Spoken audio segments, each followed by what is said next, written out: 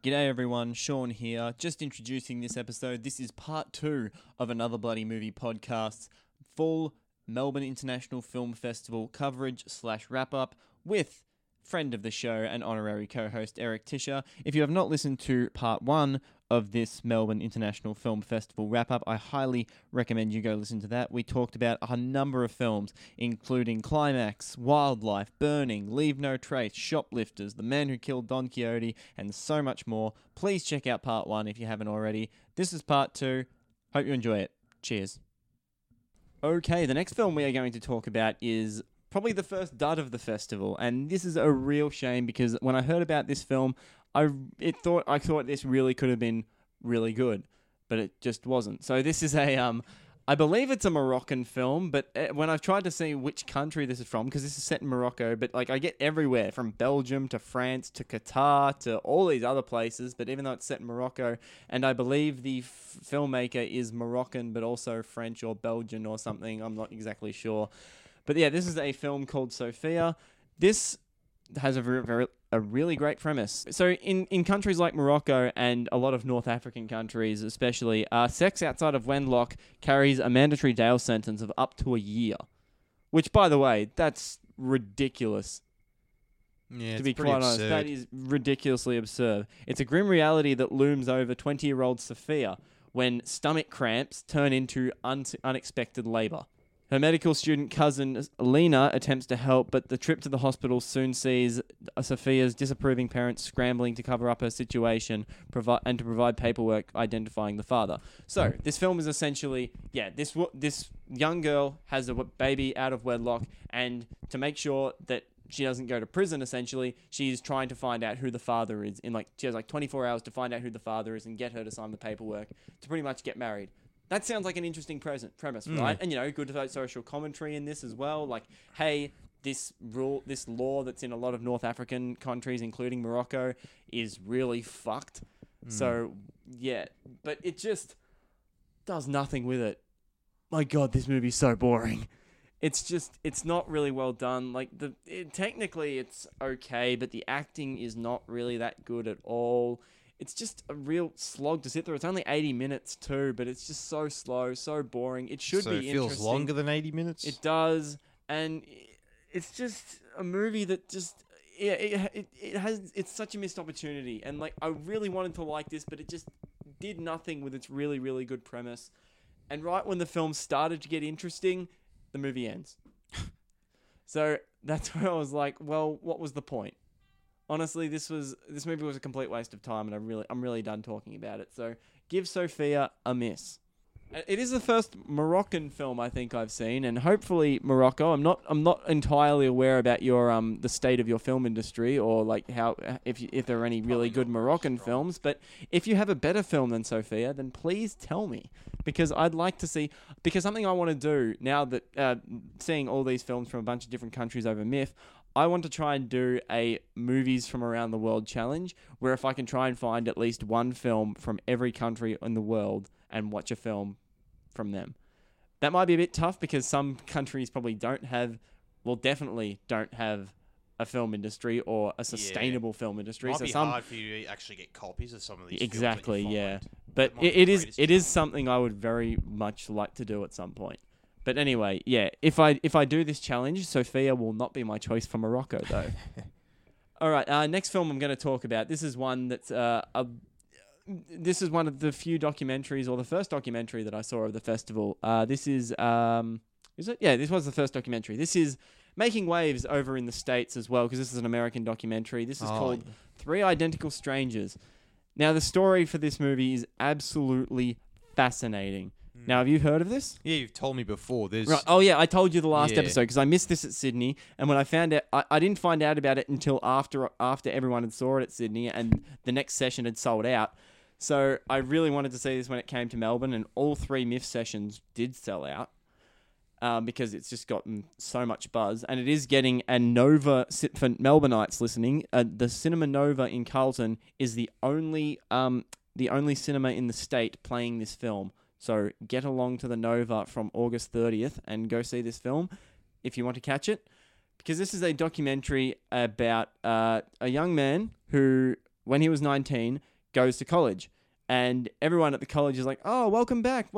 And it's like, I'm new. What the hell? Why? Who do you think I am? And then this guy comes up and is like, you look exactly like my best friend. So they get in the car, they go to this guy's house. These two find each other. They look exactly the same. Turns out they're twin brothers that were separated at birth. And that it becomes a sensation. There's a whole article written about them in the newspaper. And this other kid reads this and sees these two people in the newspaper that look exactly like him, find out they have the same birthday as him as well. And it's like, oh my God, these two are twins that look exactly like me. I think I know I'm adopted. I must be the third triplet. And yeah, it's this incredibly charming story of these three boys, like, you know, reuniting with each other as adults after they were separated at birth, and is just such a fascinating story as to like how they reunited, like what, and how just really alike they were.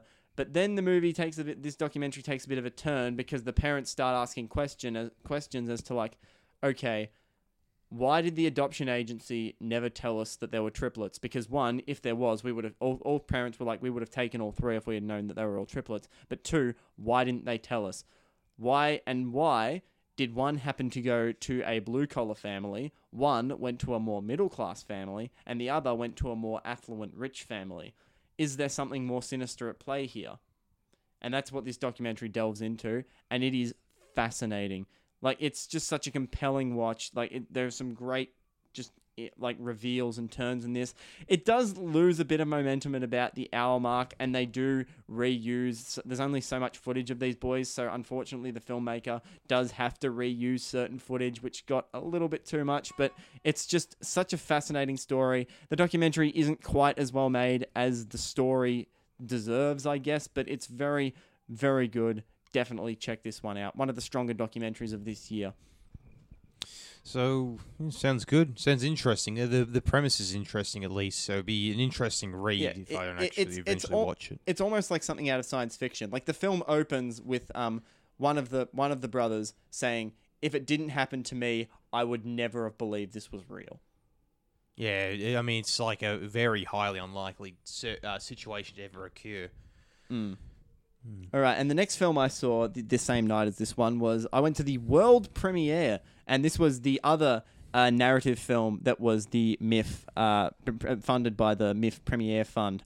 Undertow was this film. This is the first film from Miranda Nation, who is a writer and director, and who has actually worked a lot with MIF. Was part of their accelerator program. You know. A program for like young emerging filmmakers to like show their shorts show off their short films and like, you know, get attention and hopefully get feature projects, like try to pitch feature projects and get them funded. So yeah, so Miranda Nation is essentially like a MIF success story in a way, and this is like a weird psychological thriller, shot on location and set in Geelong, which is really cool. It's kind of a reverse Fatal Attraction. So what happens, there's this woman who's played by Laura Gordon, who's very, very good in this movie and is one of the few reasons why you should go see this movie. She plays a woman that has a miscarriage, and, you know, as you'd expect, is traumatized by this. And when she discovers that her husband, who's an AFL footballer, possibly is having an affair with this young girl that is pregnant, played by Olivia de Jong of one of my favourite films from last year, Not Better Watch Out. So she starts to become obsessed with this young girl, starts stalking her and like wants to know what's really happening and like, is there something that her husband and she is covering up?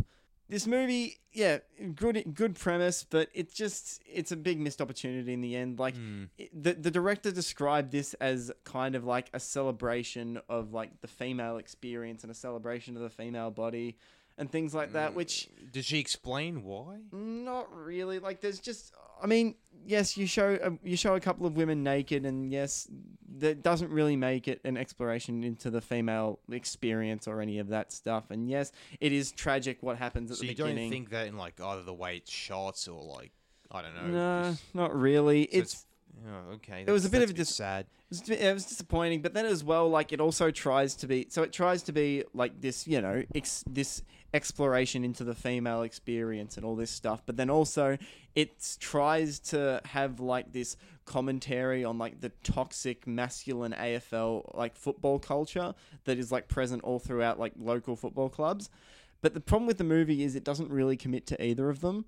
It's just kind of this hodgepodge. But as I said, a huge plus to this movie is Laura Gordon, who is just absolutely outstanding in this film. Olivia de Jong, who also, I mispronounced her name earlier. It's de Jong, not de Jong. As I said, she's been in a few things now. She was in M. Night Shyamalan's The Visit. She was in, as I said, the aforementioned terrible film Better Watch Out. And yeah, then it was cool seeing her actually use her Australian accent as opposed to a pretty terrible American accent like she has in both of those films. And yeah, she's pretty good in this movie, but yeah, it's just thematically a little bit confused. It is a little bit just meandering at points, but also this movie has some of the most on the nose and obvious soundtrack choices I have heard in a film since Suicide Squad. I'm not joking. There is a scene where Olivia de Jong, whose character's kind of like a, you know, wrong side of the tracks, kind of promiscuous, you know, like hardcore, you know, punk kind of girl, right? Mm-hmm. So what song do they play when during a sex scene with her character? Oh, let's go with Joan Jett's Bad Reputation. Oh my goodness, it was terrible. It's the worst use of that song since Shrek. I'm telling you right now. But also, like, even at the very beginning of the film, when after she suspects she's having a miscarriage and she's driving herself to the hospital to, you know, try and save her baby or whatever, what song is playing on the radio? The Divinals' Pleasure and Pain. And I'm like, oh, what? God, really? That doesn't seem very fitting. No, well, it's just lyrically. It's lyrically for both of these songs. It's like, could you be more obvious? Ugh. Yeah, it's just a huge missed opportunity. And, like, there was honestly, like, when that happened, I mean, it was in the first, like, 5 minutes of the film. I honestly wanted to yell out, oh, fuck you. But the thing is, I was at the world premiere, so all of the cast and, you know, filmmakers and stuff were there. So I was like, okay, I better shut up about this. Fuck you, person who picked the songs. Fuck you. I mean, I really feel bad about trashing this movie because I love supporting Australian films. I really do, and especially ones funded through the. I mean, you should just be. You shouldn't cut them slack. If you want the Australian industry to be strong, you got to be harsh on them. I want it to be good, and I really, really wanted this movie to be good, but it's just kind of okay. Yeah, it's interesting enough. It did keep my attention, but it could have been so much more. That's unfortunate. Because I heard that the book was supposed to be quite good. The book? Wasn't it based off a book? No. Am I thinking of a different film that they're thinking of Acute Misfortune, which we talked about earlier. Oh, yeah, I'm thinking of Acute Misfortune. Which was about a biography. Yeah.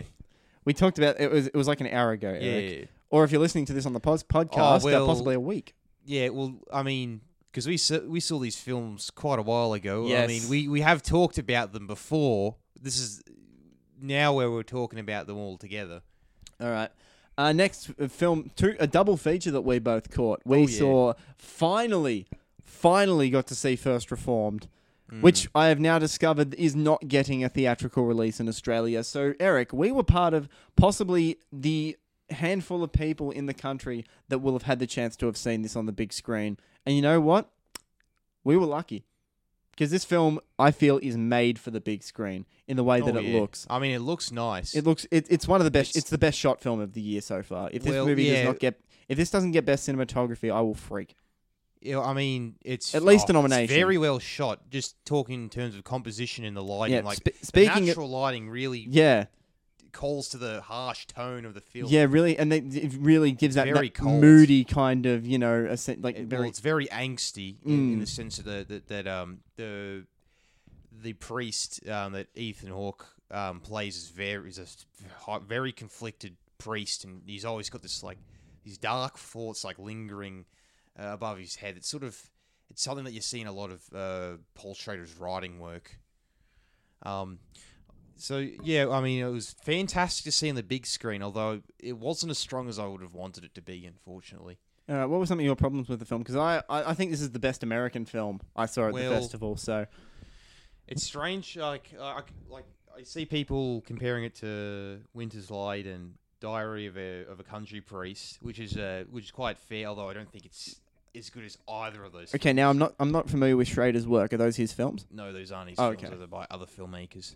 It's weird when I watch First Reform because I just think Taxi Driver because a lot of what Schrader does with Ethan Hawke's character reminds me of what Travis Bickle does in Taxi Driver. Like, you know, Travis Bickle sort of writes to himself, but it's in the form of like note. Well, he's sort of writing to his family, but it's kind of him like really speaking to himself because he's such a huge loner. Ethan Hawke is the same. He's this lonely man that sort of isolates himself from the rest of the world. Although weirdly enough, in First Reform, it makes him really naive and he's not too aware of the impact of climate change to the fact that it creates a very big. There's a very huge turning point in the film where his character develops quite interestingly, I would say, like a very big change. I probably don't want to spoil it. I will just say I don't like how the ending is handled. I think you don't like the ending. I think it's terrible. It's absolutely Ooh. fucking shit. It reminds me of Hardcore. I thought that had a terrible ending. Although I thought that's a film made by Paul Schrader. Although I thought Hardcore overall was quite a strong film. It was a lot better than I thought it was. Just like Hardcore, like one of the strongest aspects of the film is Ethan Hawke's performance. Oh, he's amazing in this film. Oh, he's brilliant. Although I mean, I've loved Ethan Hawke for quite a while now. I mean, you're a big fan of Linklater. I'm a big fan of Linklater. So, like, how can you not like I've Ethan loved Hawke? Ethan Hawke since The Explorers. People will say Dead Poet Society, but fuck those guys. I've seen The Explorers. That is a fun movie. Alongside River Phoenix in that movie, R.I.P. Yeah. Oh, well, so visually, very strong film. Writing-wise, can be a bit heavy-handed. The ending sucks. I'll just say that. I didn't mind it. I don't want to spoil it, but it's just the film was going into a particular direction where it should have ended in this very particular way, or like, you know, one of many ways that would have ended in I'll just say that it shouldn't have had a somewhat of a hopeful ending, but it did, and it was very unfitting to the rest of the tone of the film, especially when I think that this could just be because like the Ethan Hawke's character was lonely, but the relationship to this could be because both characters were actually in fact lonely and that they suffered the loss of a family member. But I think that both characters didn't really connect as well as the film would make it out to be. Like, I don't think their relationship should have been as strong as it was depicted. Is this Hawke and his ex-wife? This is not his ex-wife. That's Hawke and the wife of that radical tree hugger man. Oh. Yeah. You don't ever see Hawke's ex-wife. Yeah, you do. She's at the church. She's the lady with the glasses. Oh, yeah. You're talking about... she's not... Was she the ex-wife? I think so. I think no, the movie no. implies that, don't they? No, they imply that they had sex in the past, but because they're a part of the church, you know, Christian church. American Southern Church doesn't like that. I thought that they were saying that like he became a pastor, like that was a form of salvation after his son died in Iraq, wasn't that? That was him trying to redeem himself or make amends of sorts. No, that the choir teacher I don't think was his ex-wife. She was just a choir teacher. She just fancied him. He didn't really fancy her. Oh, okay. But she, as he bluntly put out in the film, she just brings out all these, like, I don't know, traumatic memories of his ex-wife or whatever. All right, I thought that was his ex-wife. No, okay, I must have completely misread that then. But I still think it's the strongest American film I saw of the festival. Yeah. I think, it's anchored by really, like, beautiful direction from Schrader, like, an incredible performance from Ethan Hawke. And as you said, the cinematography, like, the use of, not necessarily all natural light, because there is some artificial lighting, but there's no additional lighting, though. Yeah, which just makes the film, just builds on this dark atmosphere. When I say natural lighting, I mean there isn't someone waving a bloody stage light behind the camera. Yeah. Like, it's just, as I put it, the natural lighting and the lighting in the scene. Yeah. So I'll just say realistic lighting, just to make it more correct. yeah, Australian audiences are really going to miss out seeing this on the big screen because I think it's a very, very good cinematic experience. I do disagree with you a little bit on the ending. Like, I didn't mind it, and like I think the events leading up to that were really, really good because you had I had no idea where it was going to go. Really, I was like, I was like, I was just thinking, is he really going to do it? Is he actually really going to do it? I thought he was going to do it. I'll just say Chekhov's suicide vest. Yeah, that's honestly what I thought was going to happen in this. Right. Well, it was weird because I knew it was going to happen as soon as I saw that bomb vest, and like I was like, okay, I know where this is going. I mean, I've seen too many Schrader films, I guess, but this film just evokes, especially with all the environmentalist and climate change stuff, which admittedly is a little bit heavy-handed. A bit heavy-handed, but I think it works. I think it still works though. But it just, especially in the way it's just like, fuck, we're doomed, aren't we? Like, there's this whole talk about. I like how he ties it into it being like sort of cataclysmic. Yeah, event. So I like how he ties it to religion. Although I think just the way that he presents the issues very heavy-handed. It's not going to be too hard to fucking convince anyone. That entire discussion of like hope versus despair and all that, I just found that captivating, and it's also just like, fuck. I mean, there's a couple of. Yeah. It does get a little bit political. I think there are a couple of shots at Trump in that. In that kind of conversation as well, but it's just. Although, the camera work is fantastic. Like, I bring up Diary of a Country Priest. For the most part, it's kind of shot like a Robert Bresson film. Barely any. I think there was only one piece of camera movement, and that was at the beginning of the film. So pretty much just like static shots and very well composed shots. And as we said, the lighting's fantastic. So strongest aspect is its visual aspect, and Ethan Hawke. Writing's not too strong, I found, but other than that, I guess it's all right. It's disappointing, at least I find. If you've seen a lot of Schrader films, you might know what's going to happen with this one. Besides the ending. Yeah. So would you describe the experience of watching this film like? Some people would have thought it was a nice fine glass of whiskey, but for you, it felt like someone poured a little bit of Pepto into that whiskey and you just drank it. So when you see the film, you know what we're talking about. Yeah, that's a good way of putting it. As I said, it's just like it was as if I was watching someone redress Taxi Driver and slap on Hardcore's ending. in pastor robes. In pastor robes, just. Taxi's now a church. Awesome. The next film we saw after that, like straight after, in the same cinema as well. By the way, Hoyts Melbourne Central, the best venue of the Melbourne International Film Festival by far. No, I like the Astor. Ooh, okay. Well, I didn't say one at the Astor, so... Oh, well. We saw the Danish film The Guilty, which, to set the scene for this film, this is about a policeman who is who you assume is on some kind of probation at the moment, like a detective or an officer of some kind. He is working in the operations of the like emergency call center, and he gets a phone call from a woman who has been kidnapped, or who he suspects to have been kidnapped, and through a series of phone calls, he has to try and rescue this woman from her captor. Think Locke with Tom Hardy meets that really, really bad movie with Halle Berry, where she's the emergency call operator. I believe it's The Call, and she's trying to save Abigail Breslin, who's like tied in. Interesting comparison, but unlike those films, The Guilty is great. Although I've never seen Locke. I haven't seen Locke either, but Locke is pretty much just Tom Hardy in a car for 90 minutes, who's like, I believe his business is going under. And he has to make a whole bunch of phone calls to like, colleagues and like friends and family to like, tell them of the situation and like what's going to happen.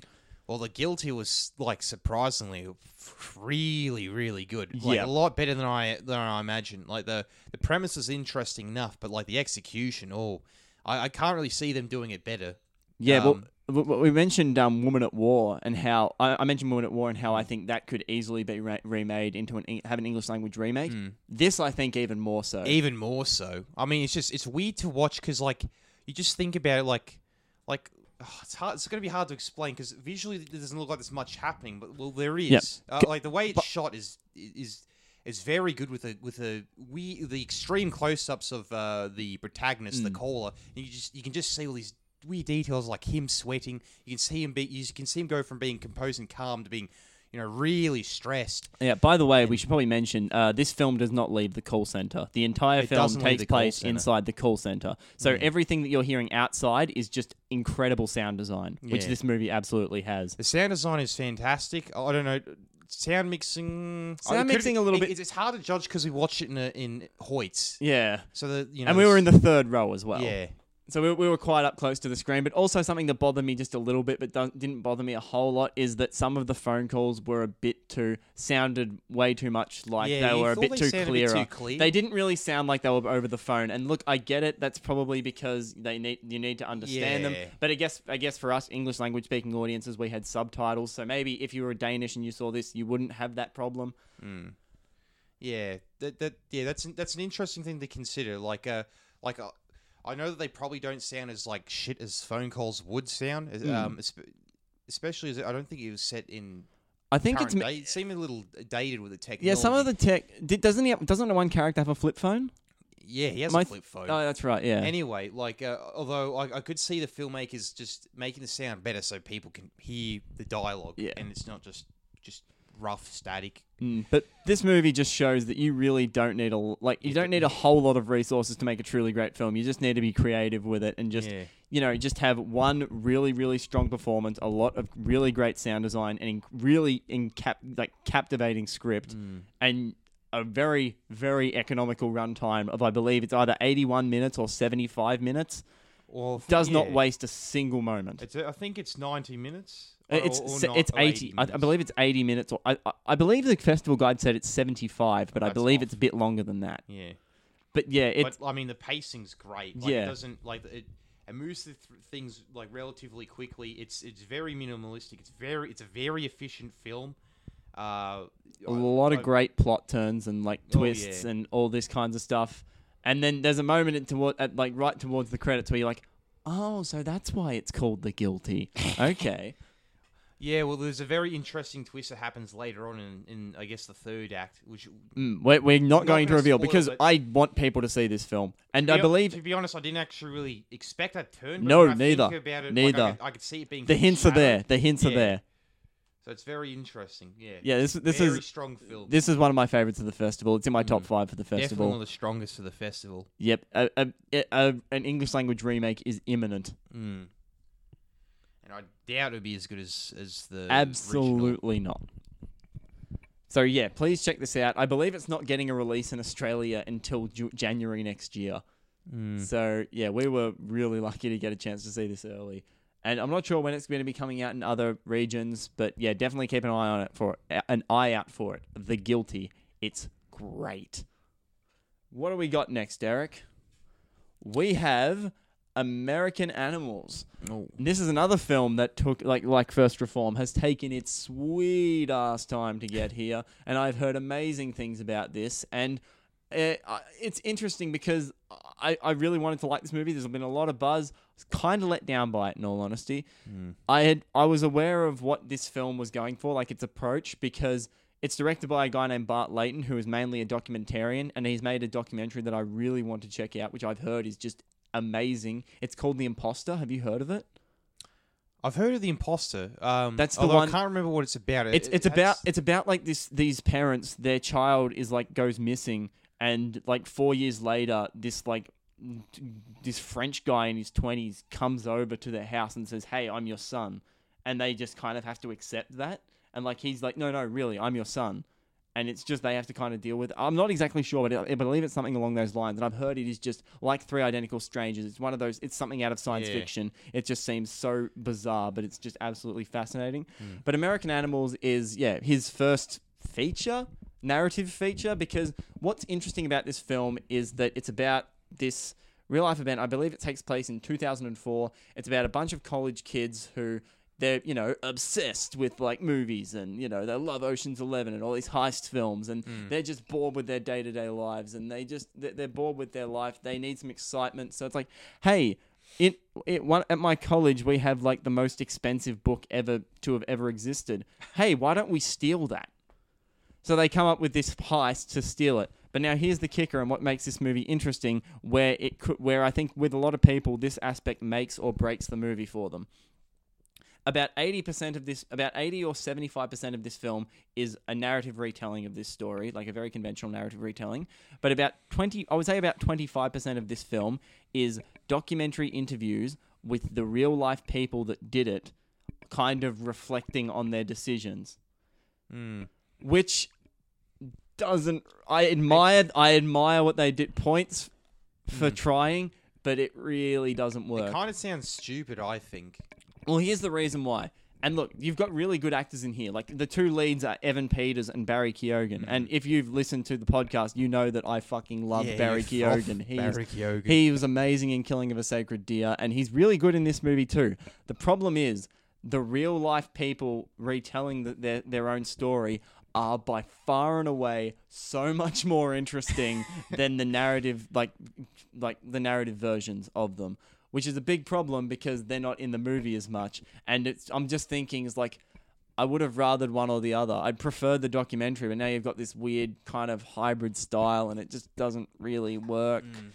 Or it seems like a very cheap way, like, to tack on like a documentary aspect on a fictional film where it's like, I can see how it's like, oh, well, in the fictional aspect of it, we're going to depict the characters having fun with this, and then we have like, it just seems like very preachy with a sense like when the real life people reflecting on their actions, they're like, yeah, kids, don't do bank heists, it's fucking dumb. Yeah, like, something like that. It's weird because sometimes it does work where it was like they'll do something. It's not like this, but there's like a scene where it's like, oh yeah, this is a great idea, and it'll cut to one of them. And it's like, yeah, it wasn't.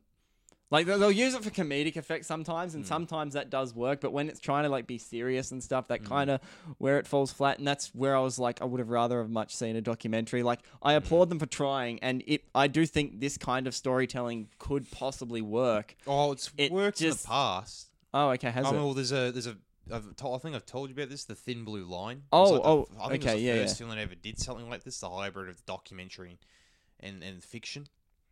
Well, a lot of people have really loved it, and I can see why they would, because the narrative part is actually pretty entertaining, though. Like, the actual heist itself is a pretty fun sequence. It's just that the whole movie as a whole didn't quite work for me. So you think it fundamentally doesn't work? Yeah, an interesting experiment that didn't quite work. I think I'd like to see... I would like to see the director just, continue on with this type of filmmaking, and maybe one day he'll strike the perfect formula.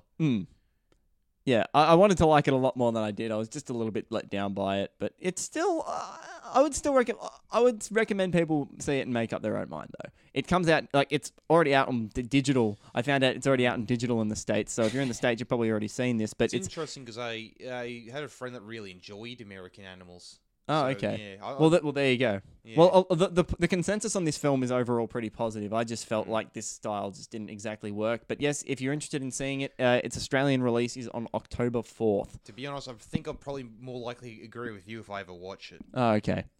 But the next film I saw is a documentary called The Bill Murray Stories, Life Lessons Learned from a Mythical Man. Now this, I saw this based on the title alone, and the promotional. Is it because Bill Murray? You bet your ass it is. So this documentary is about a filmmaker who essentially is just heard all of these crazy like urban legends or stories about Bill Murray, like these crazy stories of him like rocking up to a construction site and reading poetry to construction workers, or like him at a house party in London doing someone's dishes, or like photobombing people's wedding pictures, like all of these crazy stories. So this guy goes around and like tries to pretty much uncover what like this weird like mysterious kind of spontaneous man, like what is he, like what does he do, why does he do this, and like all of these people's different stories and their encounters with Bill Murray. And the documentary itself, it's only 70 minutes long, and in its presentation kind of feels more like a television special than it does an actual documentary film. But man, it's just delightful to watch. It's just Bill Murray's character, like, you just see it from all these clips of, like, and all these different stories. It's like, how? Why does he do this? Like, getting into, like, what it is about this, like, this person, and, like, why Bill Murray does this. Yeah, I mean, I've heard some strange Bill Murray stories. Like, he was driving, he went into a taxi and he's talking to a taxi driver, and the taxi driver mentioned that he was learning the saxophone, and Bill Murray was driving the taxi. Oh yeah, that's performing, the saxophone. That's in the movie. Yeah, practicing it. And, yeah. So he says, "Well, you play it, I'll drive for Yeah. you." Yep, they tell that one in the story. Yep, Yeah. in the documentary. So yeah, he seems to be a very interesting person. And it's funny seeing what was it? It reminds me of it's like Coffee and Cigarettes, where Bill Murray plays a character, but like he's playing like a cook or something. Yeah, and they show like that Bill Murray being Bill Murray. They show that scene from that film in this as well. Like, yeah, as I said, because it's not a very cinematic documentary. It feels kind of more like a TV special, or like where I think this movie would do really well is on Netflix. This movie could absolutely dominate on Netflix, and I think that would be where this would So you belong. think the presentation's a little weak? Yeah, it shouldn't be it's not a a myth film. Not really, no. Like not that it shouldn't be playing at MIF. It's just not a very cinematic. quality. It's just not a very cinematic documentary. But if this was on something like Netflix, it would just be really, really good. And it kind of feels like something that Netflix would do, or something Netflix would pick up. So, yeah, it's a fun watch. Definitely, yeah, it's definitely a streaming watch. It's just a lot of fun just to see and hear all of these crazy stories about this mythical man that is Bill Murray. Let's see, what do we have next on the menu? What do we have next? Well, let's get into the big yeah. one that you saw. The 4-hour, not Korean, the Filipino black and white 4x3 rock opera that is Season of the Devil. Oh, okay. I'm jumping around. I've had a couple in a row. Oh wait. Oh. Oh wait. No, we missed one. No, sorry. Yeah. We'll skip Season of the Devil for now. Well, we won't skip it. We'll get back to it. We mentioned the Cageathon earlier. Well, I can talk about Season of the Devil quickly now that you brought it up. All right. Okay. We'll go Season of the Devil quickly. So, Season of the Devil, Filipino rock opera is how it's most described. It's In black and white. In black and white, fitting description. 4 All hours the long. Lav Diaz films are in black and white anyway. They're all excruciatingly long. I use the word excruciatingly because he does have films that run over like 10 hours. Holy shit! Yeah. What? No, this guy's like he's broken In parts? No, like the whole film. Like he's broken records for making some of the longest narrative films ever made. Oh my god! So if you were to compare the Season of the Devil to some of the films he made in the past, it's short. Would this is a short film for Love Diaz? This is a short film for Lav Diaz. Just one quick question: if they were to play these like 10 or 11-hour films at festivals, would they have intervals, or would they just play them all the way through? I don't have a fucking clue how they would do it. To be honest, I don't know if they ever played a film that like a Lav Diaz film that's been that long. At a festival, is he begging people not to watch his movies by making them? Oh this no, long, or? no! He's just got his own weird brand of cinema where he likes to make these really long films where he has a film that sort of has a very slow, strange rhythmic pace to it, but he also really likes to sort of spend a lot of time to explore his subject to the point where sometimes he repeats himself, and I find that to be a bit of a problem. At least I and my friends actually that saw Season of the Devil, because I went with like 3 others, sort of think that the film was, we all thought it was good. I think it's, out of all of us, I and someone else thought it was like really good. Although we do admit that it is a bit repetitive in instances. There are parts where it seems like whole conversations. When I say conversations, all sung, where So it's like Les Mis in the way that it's like all sung. Well, it's an opera. It's all in an song. opera in the truest form where it is all sung. All the lines of dialogue, I'm very certain, are all sung. Besides, the weird congressman figure who I think is supposed to represent Duterte. Rodrigo Duterte. Yeah. He doesn't sing his dialogue. He speaks it in speech form. Although I swear that the dialogue that his dialogue might actually be recordings from Duterte speaking itself. Is that character the one that I've seen on the poster where it has like the Professor Quirrell Voldemort-esque style head at the back of his head? He's got a face on the back of his head. Yeah. It's very strange. You see him appear a couple of times. Season of the Devil is a very unique film in that I've never seen anything like it. I haven't seen many musicals, but I've never seen something like an anti-musical where it's like There's no backing track to the songs. There's no real choreography or any real movement to the... Oh yeah, there is. Is there? Okay. There is some. Well, it's weird because it's like he's implementing a musical into sort of like a drama feel. Oh, okay. It's hard to explain, but like there is sort of performance aspects to it. I had a friend sort of spotted that, but he sort of wished that the camera was further back, so you can see, so that there's more space in the frame for the characters to move around. But I sort of liked how it was boxed in because it really made everything feel more restrictive and like hopeless for some of these characters that were surrounded by these intimidating militia soldiers, and them just being sort of harassed or just being grossly outnumbered, looking really inferior against this big herd of people. All right. Quick question: do you think this is the kind? What kind of films I like? Do you think this is the kind of film I would kind of dig? Because I almost saw this movie, but I had university assignments to work on, so I decided to cancel. But to be honest, to me, this movie felt like it was either going to be amazing or unwatchable to me. To be honest, you'd probably not like it. You'd probably be similar to what.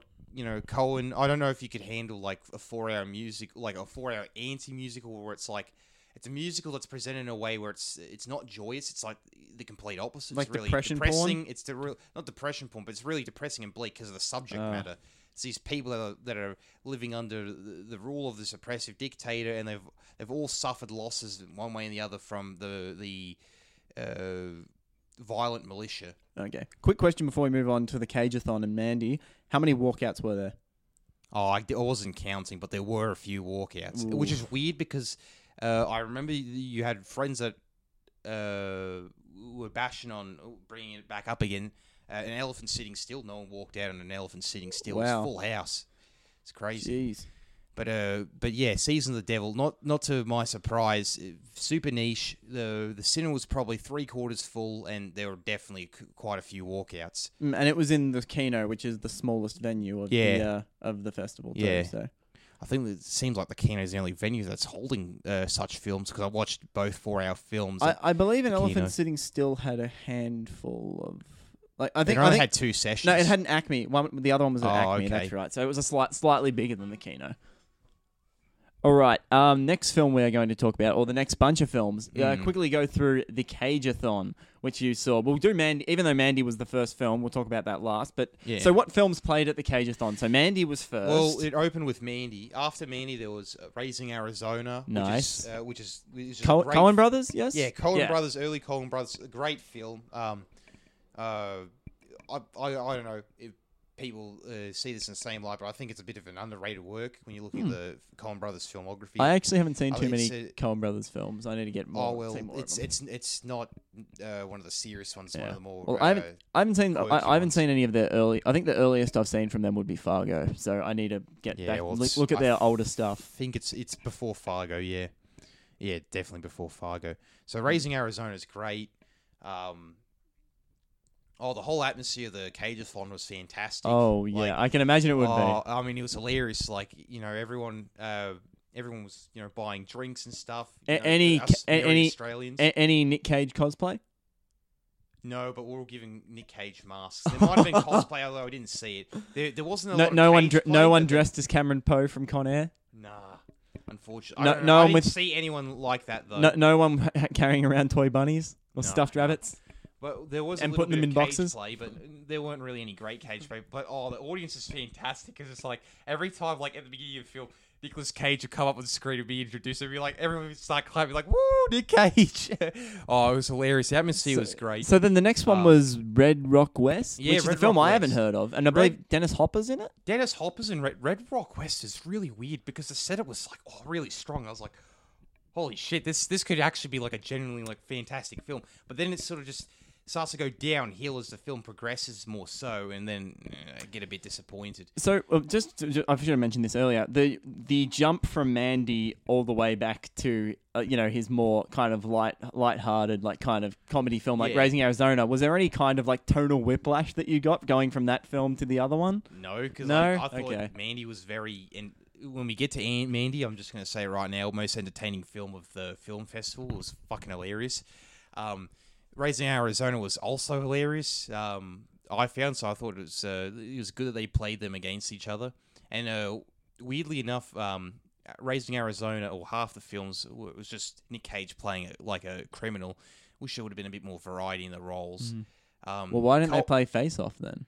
They should have played Face Off. That would have been awesome. I guess maybe because it's like 2 hours and 20 minutes Colin and I long. wanted them to play. Some person shouted, play adaptation, and I think the person Someone was said, hosting it. sit down. Sit down. No, the person in the audience, the person that was running the whole show said, we'll probably play next year, so hopefully they'll do it again. Wait, Cageathon 2. Yeah, Cageathon 2. Because I do a lot of marathons at the Astor. Yeah, because last year it was the first marathon they did last year. They had like an overnight like classic sci-fi marathon last year, awesome. And I think one of the things that they had there was like they had a retro screening. I think a 35mm or a 70mm maybe even of Fantastic Planet. Oh wow! I think they're doing a Halloween, like the film series retrospect on Halloween. Yeah, and are they doing like a huge marathon like starting? Are they doing a huge marathon, or are they just doing like a week by week? Sorry, not retrospect, marathon of Halloween. So they're playing all the films, and I think they might end with the remake that's coming out this year, or like the reboot that's coming out this year. I don't know if they're going to be playing the new ones. Oh, okay. Will they be playing the Rob Zombie ones? Do you think? I don't think so. Yeah, probably not. So going back to the Cageathon, Red Rock West is a very weird film because it had a very good setup. It could have been a fantastic small scale crime film, crime drama. Although it just goes very strange near the end, and like characters start behaving stupidly. You know, so it's like sometimes the characters are written so they just do stupid things. There's an obvious like femme fatale character which is very annoying. I mean, not her character wasn't annoying, but it's just how obvious like she was playing the femme fatale part was, just as blunt as you would put it, being hit in the head with a baseball bat. Yeah, with the word metaphor on it. The word, yeah. Anyway, like the gun in Baz Luhrmann's Romeo and Juliet that says dagger. Oh yeah. Yeah. So eventually becomes really comedic to watch and entertaining, and Dennis Hopper's so weird because he's supposed to be a Texan, and like at the start I'm from Texas, man. Yeah. At the start, his Texan accent's a bit weird, but it gets better. But his character's just weird. It's just this cowboy hitman. So it gets very cartoonish later on. Okay. After Red Rock West. And how much time is in between? How much time interval are there between films? Sometimes it's only a couple of minutes because they might play the it's like quick, straight go to the bathroom. Every now and then there's like a 10-minute intermission. Quick, go to the bathroom now because we're playing Vampire's Kiss. Was that next or was it Vampire's Kiss? Yes, it was after. Now that sounds like watching it with a crowd of Nick Cage diehards. Oh, that would have been the incredible. Best. Oh, it was the best. No, it wasn't even just like with Nick Cage die. I think there was some people who saw it for the first time. Like I never actually saw it. It was me watching for the first time. So I was amazed. And I'm like, no wonder this film's a meme. Like Nick Cage is fucking off the rails. Like Colin thought was hilarious. We got to watch this vintage archive. Like I think it's the only type of copy, 35mm. Oh yeah, one of the only from like one of the few that's in existence. The last oh really? 35mm copy. So they had to be very careful with it. What? This Vampire's Kiss seems like the type of movie that should have The Room kind of audience, like those kinds of screenings. It was the fucking best film that played there. Like it was the shitty quality 35mm cut. Oh, it's awesome. Like all grainy, perfect. It was super grainy, and it was discolored as well. Oh, it's fantastic. Perfect. And the audience, there were some people, as I said, that probably watched for the first time. They're like, "What the fuck is going on?" Like something so bizarre would happen. Oh, there's so many hilarious moments. Like. I mean, just the weird things that you see in the meme captions. That's just like hit the tip of the iceberg. Like it's like I didn't miss out anything. Yeah, I mean, there's such hilarious moments. It's like there's a part where Nick Cage he's taking his girlfriend out to an art gallery, and she says, "What do you think of this painting?" And then he says, "I go to take a piss." It's like really weird because he's like he talks like this Englishman, but he's in fucking America, and like that line's so out of character because like a British dude won't just say, "Oh, I'm gonna go." Like this fancy British dude won't say, "Oh, I gotta take a piss." It's so colloquial. Anyway, so he says, "I gotta take a piss," and he just does a runner on it. Oh my goodness! There's so many great parts. Like there's a part where like half the film is Nicolas Cage terrorizing this poor like secretary, and like he chases her down to a basement. Is that the one who he screams the alphabet at? Yeah. Oh no, that's not. No, that's his psychiatrist. Ah, that's right, Oh, that's fuck. right. The ending is just incredible. You would hate it. Oh, that's a little earlier. That's not him. No, he has this he has this really weird dream where he's like, like he thinks he's talking to his psychiatrist, but he's actually just out in the street talking to himself, and he's like dazed. See, I'm one of the few people that know this movie just from the memes. I actually have not seen it. Now I really want to. The thing about the vampire, well, I won't explain that, but it's funny like that he's what happens like near the end with this psychiatrist, like he thinks that he's talking to her because he arranged a meeting, but he's just out in the street and he's just hallucinating.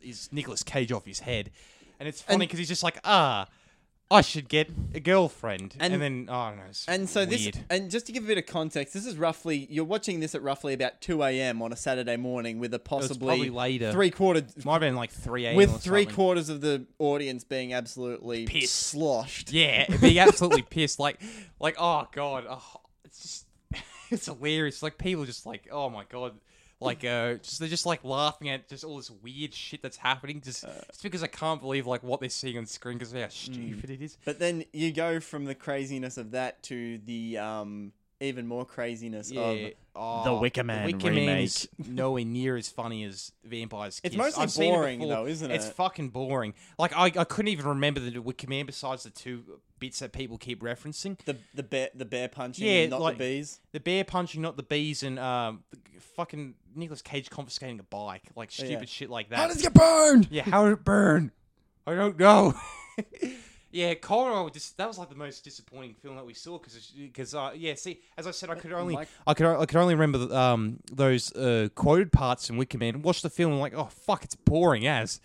It's like it's not even worth wasting your time watching it for the funny bits. Isn't James Franco in the end for like 2 seconds for no reason? He is. Well, it's not. Well, his casting's for no reason, but the reason why he's there is because he's just going to be sent to the bloody bee colony. Bloody weird film. The dumbest and most wasteful use of James Franco since his 2 seconds in Alien Covenant. I forgot to tell you the funniest thing about one of the funniest things of Vampire's Kiss. As you interrupt me when I was telling you the story. Sorry about that. In the basement. No, that's fine. So he chases this secretary to the basement, and she says, "Oh, are you going to rape me?" She's got a gun, but it's filled with blanks. And I won't tell. Actually, what happens after this is actually even funny, but I'll leave that for you to watch in the film. Anyway, like she says, "Oh, are you going to rape me?" Then Nicolas Cage with his weird meme face, like, "Maybe I will rape you. I'm going to rape you." God! He just says that. Oh he's like, God! He just starts waggling his tongue. Oh God, it's hysterical. Oh. He's just like, "Maybe I will rape you." Oh my goodness! That movie is cooked. Yeah, I will say when Eric saw Mandy, like as soon as Eric saw Mandy, must have been in that space between seeing Mandy and between Raising Arizona. I just get a message from Eric saying Mandy is fucking cooked. Yeah, it was cooked. Yeah. So after the Wicker Man remake, which is boring with a couple of great bits, Drive Angry was next. Yeah, then it was Drive Angry. And that's the last film you stayed for, wasn't it? That's the last film we stayed for because we couldn't be bothered watching Con Air because Colin and I saw it like way too many times. And it was like 7 a.m. in the morning when you left. Well, it wasn't the time. It was just that we didn't want to sit through 2 hours of a film that we've seen a bunch of times already. And the It's sun, not even that funny. And the sun was coming up outside, so you're like, The you sun know was what? already up when we got outside. Oh, really? Yeah, no, Shit. No, like it actually went overtime. Oh, really? Oh, God, there was this. Really What time did it finish? Like 11 a.m. Must have. We got it at around 9. Oh shit. But progressively people started walking out. The crowd got thinner and thinner as the night wore on. Oh, but How many people do you think just went there to see Mandy? Majority of them, because a bunch of them just left after Mandy. It was really stupid. Well, I would think that Mandy would be the carrot at the end of the stick. Like it would be the movie you put last to make sure that people stay for the I entire understand time. that, but like and if they did do it like that, they would have way less tickets. Yeah, true. I wouldn't have minded if they did it like that anyway, because I would have been cooked enough for Mandy. Drive Angry. Oh, just really cheap, over the top action exploitation pulpy film, Which I believe was originally released in 3D. Yeah, because it was in 2011, and it was 2011, and that was the law. If in between the years of 2009 and 2013, if you had a big budget Hollywood release, you had to put it in 3D. You can tell. Well, it's not big budget or Hollywood, but you can tell it was. Well, it was Warner 3D. Brothers. It was Warner Brothers, so it was a studio film. You can tell it was 3D just because of shit flying up in the air, and you'd be like, if I had the glasses, it would come through the screen. Oh, right. Oh, it was just Drive Angry was hilarious to watch. Really, really stupid, over the top film. So- With good fun, and I can't remember who the name of the actor, but there's a guy that plays like an angel that's sent to retrieve Nicolas Cage. Oh, God, he's his character's like a hilarious. demon or something, isn't Yeah, he? he's a weird demon angel. I don't know. But he's he's bonkers because there's a part where, like, to save Nicolas Cage, he drives a truck for a police barricade, and he jumps on top of the hood, and he just, like, stares at the cops, and then, like, you just see the truck just crash into, like, 4 cop cars and just fucking explodes. Oh. It's like, it's hilarious. Is he playing Ghost Rider in Drive Angry? Because it sounds like he might as well be. Practically is like playing Ghost Rider. He's like Spe- this demonic man driving a car. Speaking of which, I mean, even though they're both boring as shit, next year, if they're going to do another Cageathon, surely Knowing and the first Ghost Rider should be in there, because both of them shot in Melbourne. Shot in Melbourne. Oh, second yes. Ghost Rider's yes, way better. Neville Dean Taylor. I mean, that movie's terrible, but because of the craziness of Neville Dean Taylor, and that has the amazing scraping at the door moment. I mean, all I can remember is Nicolas Cage jumping into a crane and turning it into a giant turn flaming into a chainsaw. monster, yeah. To a giant flaming chainsaw. Yeah, what the fuck? Yes. Well, it's made by those two meth heads that did Crank. So what were you Oh, expecting? fucking no wonder it's so good. Anyway, yeah, what they should play next year, bloody Leaving Las Vegas, just to make everyone depressed. Play that right at the end. Oh. So what will we do is let's assume that there's 6 spots, but let's assume that Nick Cage has another crazy movie coming out next year, and they're going to play that. So we'll do Con Air, Ghost Rider: Spirit of Vengeance. Leaving Las Vegas. Leaving Las Vegas. What else? Well, we can adaptation for a weird change of pace. Yeah, sure. Throw adaptation. Wild at Heart. Yes, that's what I was gonna say. You know what we should? You know what? 2 spots: Wild at Heart and Dog Eat Dog, because both. Yeah, Dog Eat Dog's a Schrader film, isn't it? It's a Schrader film. They're fucking bonkers. Like, I don't even think they're I don't think they're very good films. Both. Is Dog Eat Dog the one with Elijah Wood, or am I thinking of another one? No, you're thinking of the Dying of the Light. Dying of the Light, which is like right. terrible, which they should play because how shit it is. But no, play Dog Eat Dog, because Dog Eat Dog and Wild at Heart. Oh, it's Willem Dafoe, isn't Willem it? That's Dafoe right. Yeah, and just Willem Dafoe and Nicolas Cage have the weirdest chemistry. Two of the best of the best movie creeps of all time. Yeah, two Nicolas of the best Cage. movie creeps just playing Willem alongside Dafoe. each other. Oh, just to play those films back to back. Oh, perfect. All right, so let's get into Mandy as well, because I got to see this not at the Cageathon, but I had, unfortunately, look, I'll get into my gripes about the audience I was in, but what did you think of it? You were in the right atmosphere for this. I mean, you were seeing Mandy. Well, yeah, What I mean, did I you was in think? the right atmosphere.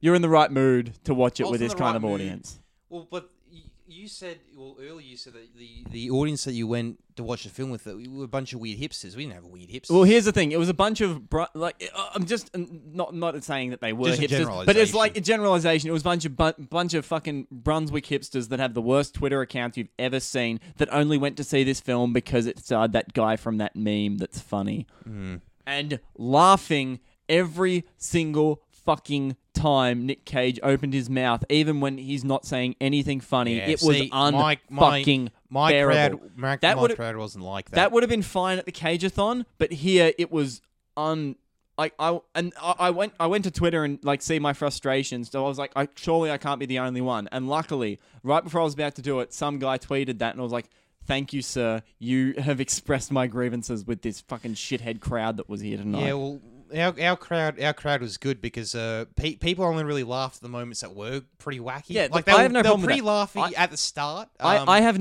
no problem with wooing when Nicolas Cage's name comes on screen. Fair enough. I have no problem with cheering at one of the gruesome kills that happens. Fair enough. But laughing at like this scene where Andrea Riseborough and Nicolas Cage's character are talking about what music they like when nothing funny is being said, and just because it's Nick Cage and like, oh, it's the you don't say guy.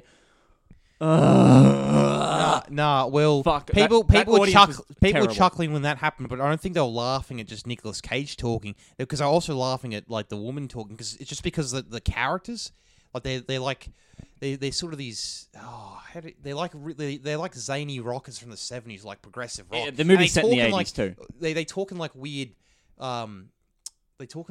like rock fantasy terms, like real progressive rock terms. I mean, it opened with King Crimson, so it's like, and like Yeah, I'm like the least metal person ever, so I've got like, I mean, it's not metal, it's progressive rock. I mean, this movie is like if the look of this movie anyway is like if the album artwork from Meatloaf's Bat Outta Hell came to life.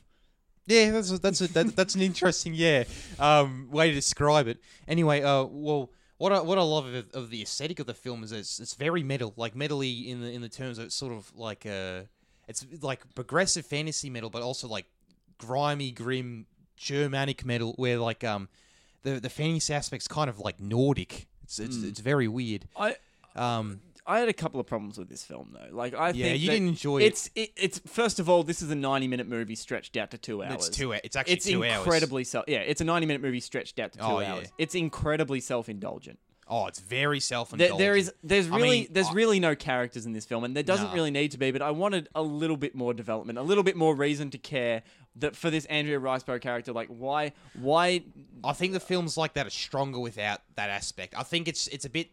I think they're trying too hard when they do something like that. Like, really, you're there to watch the gore and the crazy shit. Yeah, I know, but like, First half is very. It's way too long and self-indulgent, where it's a bit painful, and I really wish that's just cut out. I think... it's just all of that. But then in that first hour, like, I would be fine with it if they're building towards something, which it doesn't really do. It's just, like, I would prefer, like, a little bit more character development, but instead it's just more of the director showing off his fetish for neon red lights. Yeah, I guess you can say he's got a bigger neon fetish or a bigger 80s fetish than Wyndham Refn. Yeah, Wyndham Refn. Anyway, like I think like it has a very simple setup. I think it works. I just think that they spent way too much time doing it. Honestly, I'd rather them just completely scrap the setup, just do it really quick. But I think Cosmatos is trying to be sort of honest to the type of film that it's trying to be, the weird like 70s exploitation revenge film where like a lot of the time it was fucking long setup and all the crazy shit happened at the end. So I could sort of admire him for doing that. I think that he was aware that it was a bit too long what he was doing with the first half, because we'll both agree that the third act is screen great. card. Oh, the third act's great, but the third act screen card, that's when you see the title of the film. Yeah, you see the title of the film. That's like Cosmatos 75 saying, minutes this is where into the the film movie. really begins. Yeah, I'm like, yeah, well, can I just watch this from here? You could have done... I know. The first hour of the film could have been done in 15 minutes. Yeah, that's what I'm just saying. That's a painful thing. Like, it's funny that he's sort of done that. It's like a weird joke in a sense. And he's sort of staying true to this formula, but then again, it's still annoying because the formula's not very refined. Yeah, but I will say, the points to this movie, there are some really great moments in this. Like right after when spoilers. I mean, you can, because look, this is a simple revenge story. Yeah. You may as well put a timer on Andrea Riseborough's character's head as soon as she comes in, because she is just dead meat. She's gone. Yeah. But yeah, as soon as her character is killed off, like, and that scene in the bathroom where Nick Cage is just losing it. Yeah. I mean, even though it probably got the kind of meme-worthy reaction and everyone laughing, but I actually thought, like, shit, this is incredible. I thought it was good acting too. Well, people did start laughing, but then they didn't. Ours was in hysterics. Our theater was in hysterics when that happened. And I'm like, shut the fuck up, seriously. Well, it's not that funny. I think it starts off kind of comedy, but then it gets really serious. But then then we also had more on the Brunswick hipsters. You ever have those theater comedians? The ones that make jokes about the movie, those assholes that make jokes about the movie while happening. What kind of jokes? Well, during this scene when Nicolas Cage is just losing his shit, some guy, and I was sitting towards the back up at the Comedy Theatre, which, by the way, 2-hour movie at the Comedy Theatre, no fucking thanks. You know what you should do, Sean? You should grab like little balls and fucking ping them at people's heads. Next time I go to MIF, I'm going to bring a bucket of ping pong balls and just throw them at people. Grab a Nerf gun, just fire darts at their heads. That would be amazing. You're like, what the fuck was that? But back to what I was saying. So during this scene where Nicolas Cage is losing his shit in a bathroom, not in that sense, if you're wondering, he's screaming and yelling and crying, and people are laughing, and this guy behind me goes, "Oscar winner," and I wanted to turn around and strangle him. Making a joke. He's like, "Oh, he's an Oscar winner, and look at this shit performance." Oh, I thought it was like sarcastically saying like, "Oh, Yeah. Oscar worthy." Oh, Yeah, but he's saying that, that's but even as worse. well, he was doing that, but then also saying, "Hey, look, isn't it funny that this terrible actor has won an Oscar?" No, what? That makes no fucking It's- sense. oh, Because he the Fucking movie, theatre the movie comedians, that man. he won the Oscar for, which I brought it up earlier, fucking Leaving Las Vegas, fantastic performance. I mean, that's the thing. I still think Nicolas Cage is a very good actor. It's just that He is. he's He just he's knows when he knows Yeah. what He's what very movie. self-aware. He knows how to act in his films. That's why he's perfect for Mandy. Yeah, and exactly. Another interesting thing is that he's in a fucking fuck ton of films. He's not that Yeah. fussed. He's not picky with what he does. Well, that's because he needs the money. Yeah, I know that he needs the money. That's the sad thing. He has yeah. like a castle in Romania that that he's indebted to, or something Yeah. like that. I think that's Yeah. the whole reason why he did Ghost Rider: Spirit of Vengeance. I believe. Mm. I'm not exactly sure, but Yeah, so people like that just being knobs. They're just. it was they were so just- obnoxious. They It were was- probably like the kind of like actor that just so one note that just plays the one character every time. Like, oh, fantastic. But but back to what I was saying. The actual cult in this film, they are points to the film, even though they're overacting. Like this guy Linus Roach, he is just chewing on scenery, like cotton balls full of scenery in his mouth throughout this whole movie. But oh my god, that cult is actually really menacing. Yeah, the cult's very interesting because when I first looked at them, I'm like, oh, they don't seem very threatening, but they seem Yeah, or Just- Jesus freaks, as Yeah. Nicolas Cage calls them in Yeah. one point of the movie. they seem some of the characters are very menacing, particularly Swan. The character Swan's the most menacing. Who's Swan? Swan's the old guy that grabs the weird whistle to call the bikers. yeah. Because he's like blindly following the weird Yeah, singer. the Linus Roach Yeah, character. The Linus guy that Roach. thinks Jesus is like the God chose him to be. He thinks that he's the next Messiah, and he's like a weird failed musician. It's really sad. But yeah, he's got a very strange cult where everyone acts peculiar, and they have some weird comedic characters in there. Like there's that derby guy that that's was playing with a window. Which oh my god, how he died! It's hilarious. Is that the guy? Is that the guy that's always washing the car or like waxing the car? Yeah. By the way, this movie has some amazing kills and some incredible action that, to be, in all honesty, really saved this movie for me. Oh yeah, the action's quite. I wish there was more though. I don't know. I kind of wish it was more gory, but I love the setup around. Like it's so funny how they engage in action. Like there's first Nicolas Cage is fighting these very strange bikers. He fires a fucking arrow in one of their heads, and like the guy Yeah. just doesn't do anything. He's just standing there, And he he starts pulls pulling it Yeah, out. He pulls it out of his face. It's nuts. It's nuts. I think The best. I really want to talk about that aspect and this we other guy that really lives in a can't, radio though. tower, but I think it's better if you see it But yourself. I will just say one of the best, like, even though I was in a pretty terrible audience, like, I kind of got sucked in one moment, because there is a moment in this film where Nicolas Cage grabs a chainsaw and goes up to the guy about to Yeah. fight it with a chainsaw, and this guy pulls out a bigger, Yeah. longer chainsaw, and I literally in the audience yelled, "Fuck yes!" Yes!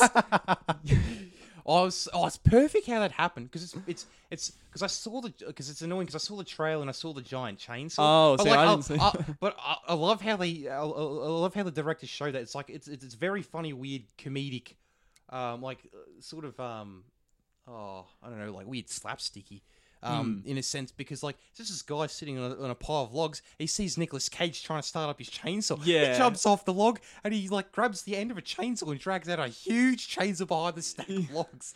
It's it's so fun. it's That's why this film is like. I think it's very self-aware because it has these weird comedic. Yeah, moments this is in the it. definition But it of like plays it straight. this is the definition of a midnight movie. Yeah, this is the definition of a midnight movie.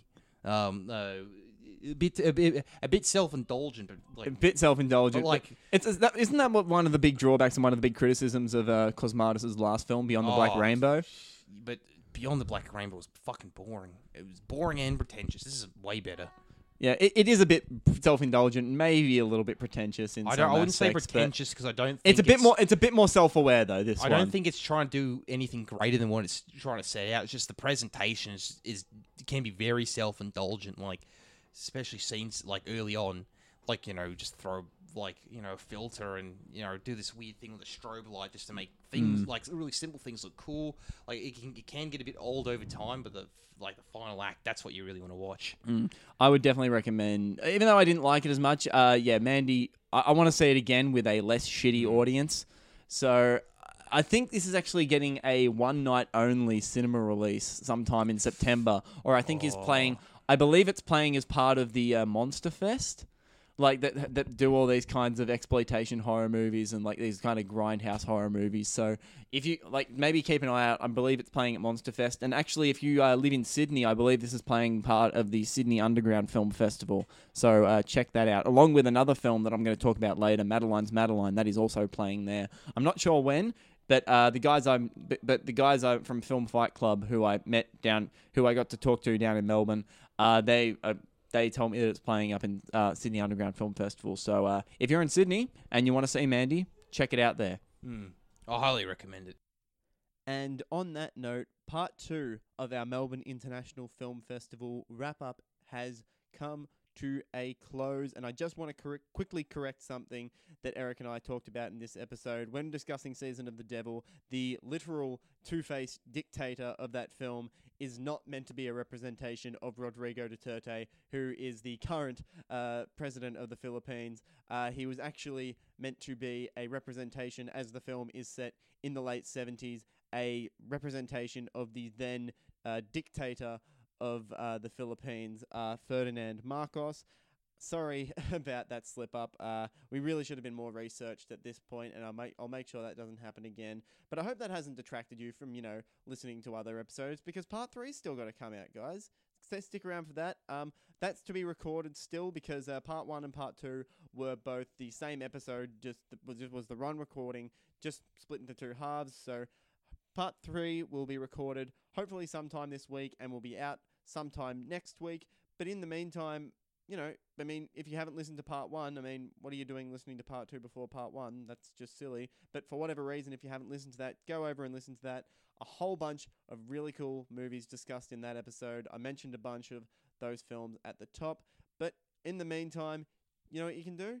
You can, especially if you enjoyed this, you can head over to iTunes and click that subscribe button. And you know what? If you would like this, give this a 5-star review. That'd be really, really appreciated. Or, if you're a SoundCloud person, head over to our SoundCloud and hit that follow button. And if you like the episode, hit the like. And whatever podcast hosting site you use, please find us over there. I'm sure you will find ABMP in any deep, dark corner of the internet. I am sure we are there. As for our social medias, you can follow us all over there too. You can like our Facebook page, which is Another Bloody Movie Podcast. You can follow our Twitter, which is AB Movie Podcast. You can follow our Instagram, which is at Another Bloody Movie Pod. Those accounts are quite inactive, so if more people go over to those accounts and follow them, I will make a more conscious effort to post more stuff over there. You can also follow my personal Instagram and Twitter, which are much more active than ABMP's, and those are both at SeanHub_.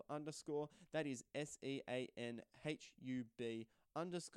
And you can also follow my Letterboxd if you want to keep track of what movies I'm watching in between episodes, or see my quick little written reviews, or just see what ratings I'm giving movies. You can head over to my Letterboxd and follow me over there at letterboxd.com/Sean Coates. That is LETTERBOXD.com/Sean Coates.